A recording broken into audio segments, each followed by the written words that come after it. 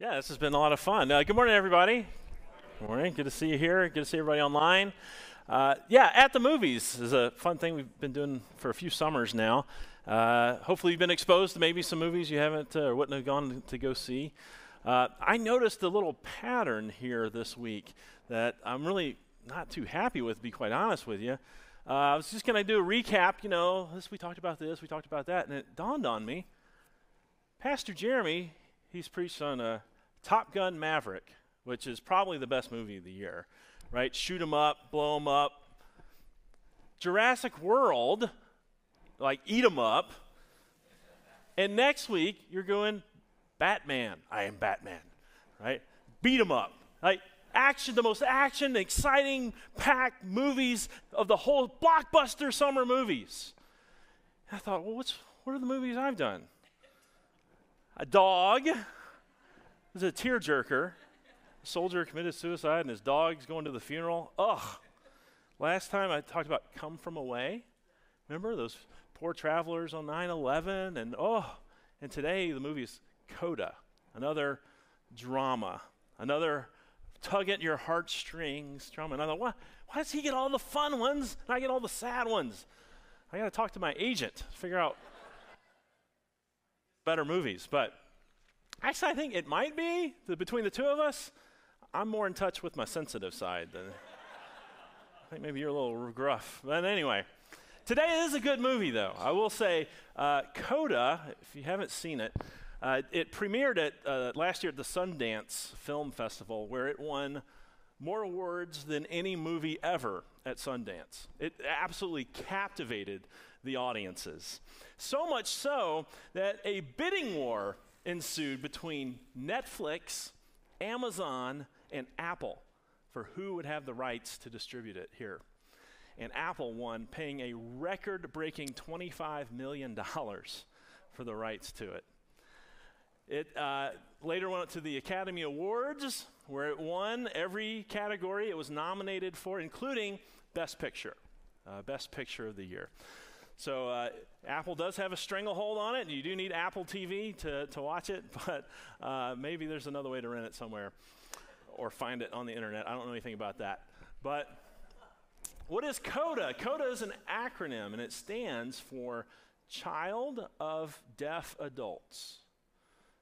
Child of Deaf Adults. So the lead actress, Ruby, she is the daughter in the movie, and she is the only person in her family with hearing. See, her mom and her dad and her brother were all born deaf. And so she lives in this very different world than her classmates. And let me just give you a little peek at the movie, a little trailer. So you can see Ruby is a very important part of her family.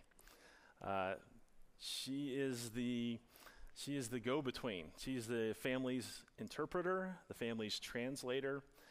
She is their mediator between their family business, which is a fishing business in Massachusetts, and again, the hearing world. And her family's very, very shy, very scared to interact with their customers at the fish market, or even professional, their peers on the fishing boats. And so she's just this integral part, but she's also a teenager, and she also has this incredible gift of singing. And her high school music teacher realizes this and starts pouring into her, giving her private lessons so that she can go to a very prestigious school, Berklee School of Music in Boston. And she has this incredible tension that she lives with between these two worlds. Well, I won't give away the ending. It's a good movie. Ruby is the mediator for her family. It's such an important role that her family needs. Well, that brings us right into the first scripture reading we had today, where we're told that there is one God and there is one mediator between God and humankind. And who is that mediator? Christ Jesus. Christ Jesus. And this word mediator, it's only used maybe 7 times in the New Testament, but especially here, it's a strong, active role. It's not like a representative or an ambassador or even an attorney, a counselor. A mediator is someone who comes into the midst of 2 parties who are at odds. They are at war. They are opposite ends of the spectrum. And somebody has to come in and make peace. Somebody has to come in and bridge the gap between these 2 opposing worldviews even. And who is that? It's the mediator. The mediator bridges that gap. Now, in Coda, why was Ruby the perfect mediator for her family? And it's because Ruby embodied both natures of the parties involved. I'll say it again. She embodied both natures of the parties involved. She knew sign language, but she lived in the culture of the deaf world. She ate with them. She worked with them. They were her flesh and blood through experience. She understood their culture, their perspective. She also went to school. She also sang in the choir. So she also, through experience, understood the culture and the perspective of the hearing world. She embodied both of those cultures, both of those perspectives in herself. And so she was this perfect mediator between the 2. So why would God tell us today in the scriptures that Jesus is the one and only, the perfect mediator between God and mankind? It's because Jesus embodied the 2 natures of the 2 opposing cultures and worldviews, the 2 parties that are involved. He embodied both of those natures. There was a very renowned doctor, who's an exceptional doctor, very renowned, very highly sought after, speaking and teaching even. And somebody asked him once, what was the one thing that made you such an excellent doctor? And he replied, well, it happened when I became a patient myself. That makes sense, doesn't it? When he could truly empathize with the people that he's caring for. And that's what Jesus has done for us when he comes into our culture and our world, to be able to truly empathize. Isn't that what we all want? I just want somebody to understand me. Know why I'm hurting. Know what I'm facing, what I'm going through or struggling with. It's empathy.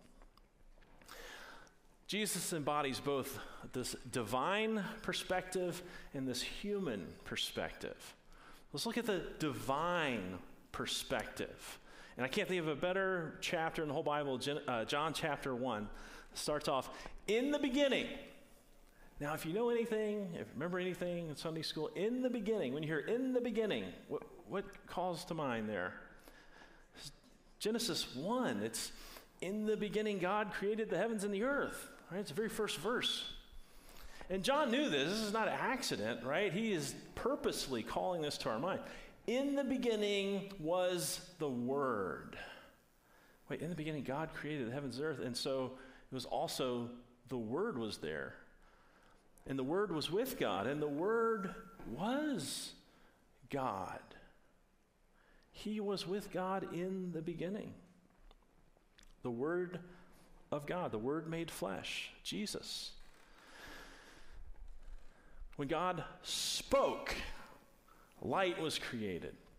When God spoke, The waters separated. God spoke, and the land rose from the sea. God spoke, and life sprang into existence. And God spoke, and human beings were formed. And the word that went out and spoke was that word, that Jesus Christ, there at the very beginning. And the very next verse, verse 3, says, through him, the word, through Jesus, all things were made. Now, this doesn't perhaps sound shocking to you, but be assured, Jewish readers in the first century were scandalized by this statement. There is one God, and there is no other, and there's nothing like God. As a matter of fact, God is up here and pretty much defined as the creator. Who is God? He's the one who made everything, the universe, everything, visible and invisible. And then there's everything else that exists. All of creation, the creator, and then there's creatures. And they are not the same. And John is starting off his gospel, his story about Jesus, who he is and what he did, with these words. He's not just the man that you heard preach a good sermon. He's not just the man you saw heal somebody. He's not even just the man you saw die on a cross or rise from the dead or ascend into heaven like Moses or Elijah or Enoch. He is the creator. He is up here in this category. He's in this world. The maker of heaven and earth. Everything was made through him, and not one thing that was made without him. Wow.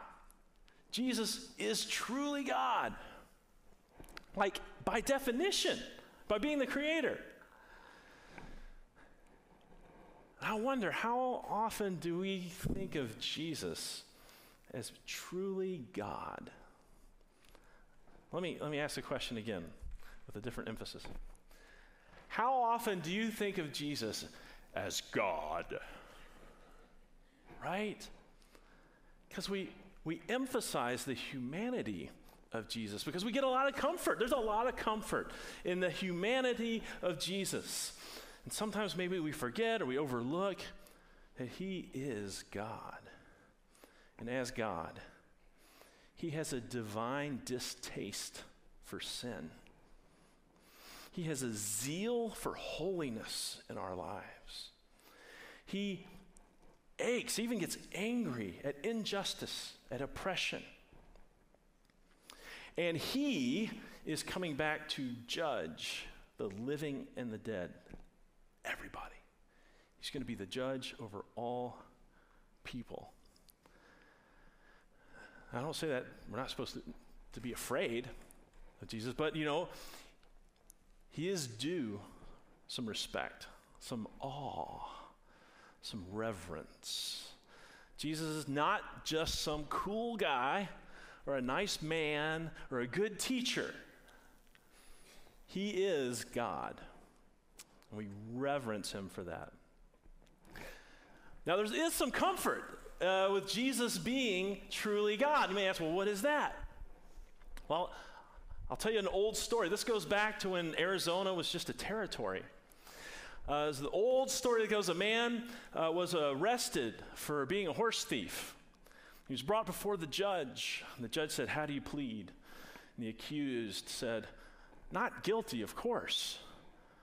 And the judge said, okay, we'll move from arraignment to trial. Would you like a trial by judge or a trial by a jury of your peers? And the accused was a simple man. And so he said, jury of my peers, what is a peer?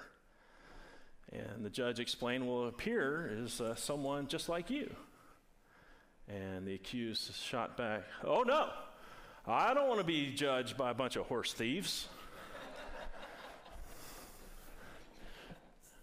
Yeah. He wanted to be judged by somebody different than himself. Right? Now, I do too.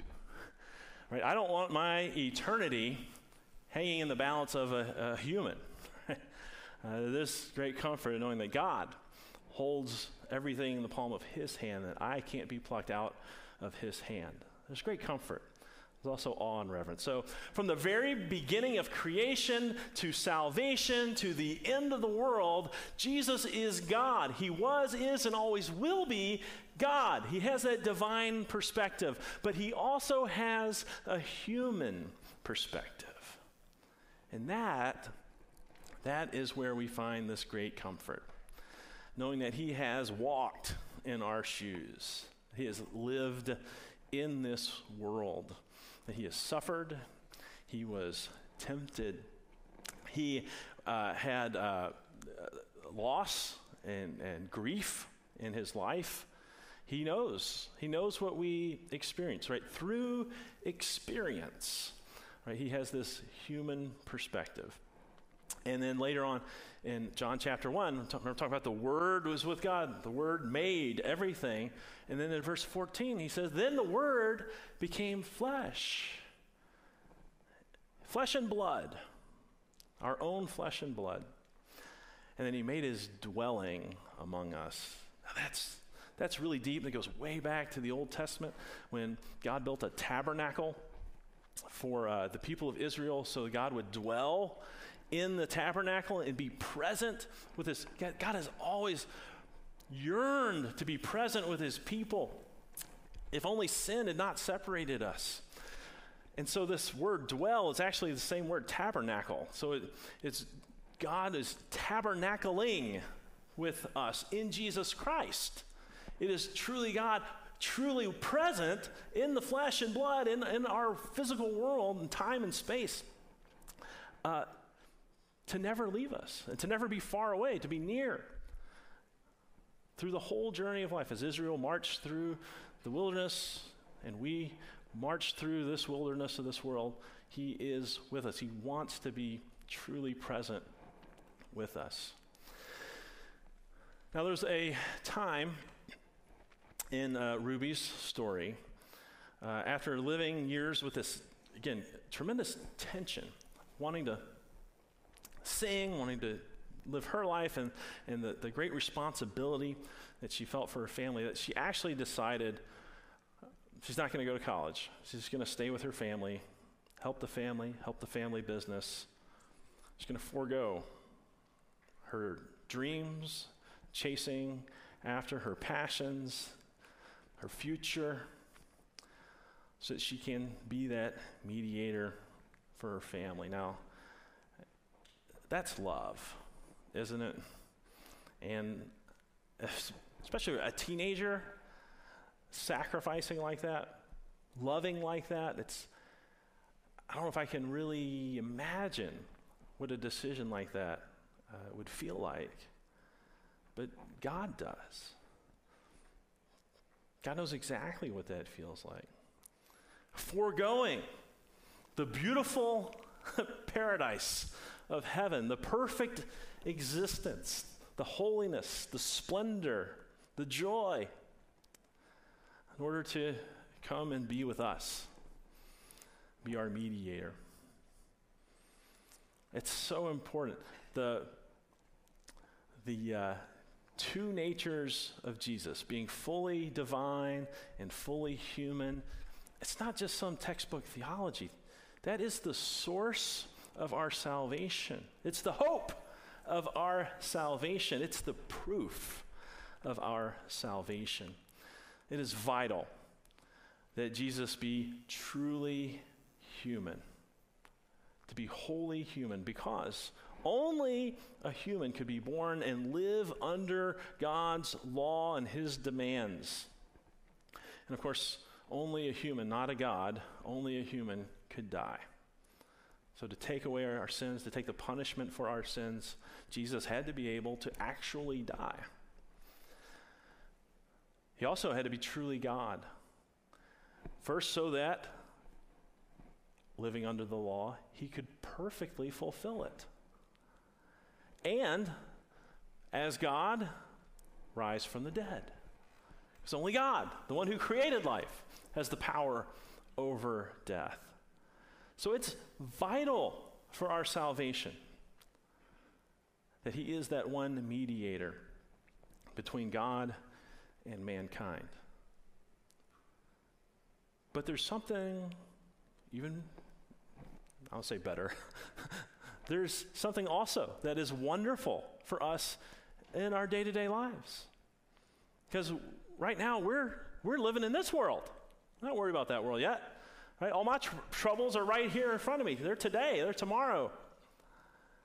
And Jesus is that mediator who has experienced. He said, I choose to become human. God said, I will know what it's like to be hungry. I will know what it's like to be cold at night. I will know what it's like to be alone, to be rejected. I'll know the pain of a given love unreturned. Know the grief of loss. I will become one with you because he loves you. I won't give away the ending of our movie, but it's a good ending. It's a good story. Just as Ruby was this mediator between these two roles, and I would say, of course, Jesus is the ultimate, he is the mediator between God and mankind. This is the only way to salvation. I will say, though, that for today and for this world, you know what, he's also given us a lot of people that can empathize, that can walk alongside us, that love us. And as a Christian, and certainly as a pastor, I want to be available to you to empathize as much as I can. If not me, Pastor Jeremy is available and loves you very much. Kat Sievert is a commissioned minister of religion, trained, experienced, will empathize and love you. Maybe that's the last thing you need to learn. So in sign language, that's I, that's L for love, and that's Y for you. So this is a sign for I love you. I love you. I love you very much. God bless. Let's pray. Heavenly Father, we thank you for the gift of your Son who comes to stand in the gap, to bridge that chasm between you, holy, almighty God, and us, sinful, rebellious, stubborn, hard-headed people. Lord, we thank you for loving us, for coming down to save us. And we pray that we would share that good news with our family and friends, that they are not alone. They're never alone. They're not going through whatever they're going through. It's not something that you're not aware of, and certainly that you don't know about and can empathize with completely. Help us to come to you, offer up our prayers to you, knowing that you will always answer our prayers. You always open the door when we knock. And we thank you for being there for us, and thank you for the friends and the family that you gather around us as we journey along this pilgrimage to our heavenly home. In Jesus' name we pray, amen.